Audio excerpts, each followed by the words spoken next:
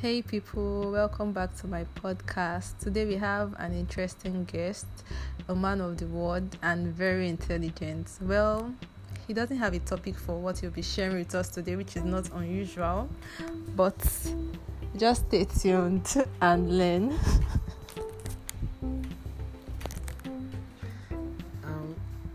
Good day, everyone. Samuel Davis, and thank you for inviting me to this podcast today. You're welcome. This is my first time ever of recording any podcast, so pardon me for any errors I make. I'm sorry that I don't have a topic actually. I tried my best to think of a topic, and I told you why to come up with a topic, with which she declined. Anyway, we get right to the meat of it. What I'll be sharing today is a spin-off from a message I heard and I was blessed by. And it talks about the person of one of Jesus' disciples, the one that is popularly known as the betrayer, Judas Iscariot. Now, there is this general misconception that Judas is a bad, terrible person. Obviously, because he was the one that sold off the Son of God that came to this world to die for our sins. But then, in as much as it was used to fulfill God's purpose on earth, a lot of people still see him as really a terrible person. But then, looking in depth, he seems to be one of the probably nicest guys in the scripture, at least in relation to Jesus. He was tasked with the role of being the treasurer for the ministry of Jesus. And if there is anyone that will be given that role to keep money, it has to be someone you trust most. You won't give your enemy money to keep for you. Even if you are going to bank with any financial institution, you want to do that with a bank that you can trust.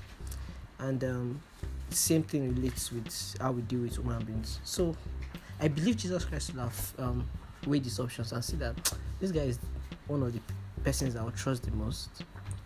And he went with him as the treasurer. Now, in as much as Judas betrayed Jesus, it was not the only one that betrayed Jesus. Peter also betrayed Jesus. And the events that followed his betrayal showed that he was actually as remorseful as Peter was after the betrayal. Only that it took some wrong steps in that direction. The first thing we'll be noticing is that being a treasurer, one of the goals of a treasurer will be to make more money. And I understand that all of us can agree with that singular fact. Any bank that has your money wants to probably make more money with your money. Anybody that you give your money wants to make more money with your money. And it was most likely doing that by trying to offer Jesus to the Pharisees. And deep down in his mind, this is someone that has seen Jesus performed numerous miracles, and must have felt that, okay, this is Jesus Christ. Is it these Pharisees that think that they can just arrest him and cage him, that he can bet his life that he's sure him gone, that Jesus Christ will always disappear or can find a way and escape? Only for Jesus Christ to actually not escape, but succumb to the will of God and use that process to lead him to the cross. Anyway, by the time he saw that Jesus Christ did not actually escape from the Pharisees, he must have felt very bad, because he didn't think things would turn out that way. And if he had actually done it for his own glory, I'm sure Judas would have been happy after Jesus Christ was captured and was tried and sent to the cross, and probably went to flex his life. But by the time he saw how the events turned out, he was depressed to the extent that he started contemplating suicide. And the first thing he did was he went back to the priest and he offered them the money back. That no, you cannot collect this money again. That no, this is not what you thought about, blah blah blah. But those ones were like, no, we can't collect the money too. It was a deal, done deal between both of us, so you can get out. And eventually, he killed himself. Now, someone that did not plan for all this in the first place will have not taken the step of killing himself at the end of the whole story.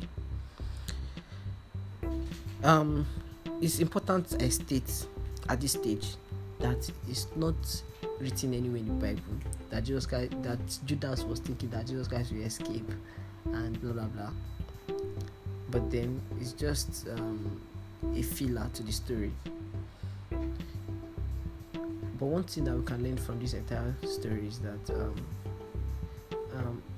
sometimes when we fall short of what God expects from us, or when we see that we have wronged or we have backsliding, yes, like Judas did, sometimes we can run to the priests to help us and probably confess our sins. But far above all, we have Christ now that we can always walk up to unashamed and let him know our heart, and we can always repent from there. Peter betrayed Christ, but remember that Christ already told him before then that he was going to mess up, and that he was praying for him, and he came back to his own mind, and he eventually became the rock upon which Christ built his church. So no fall that will make is too much for us to come back from. Thank you very much.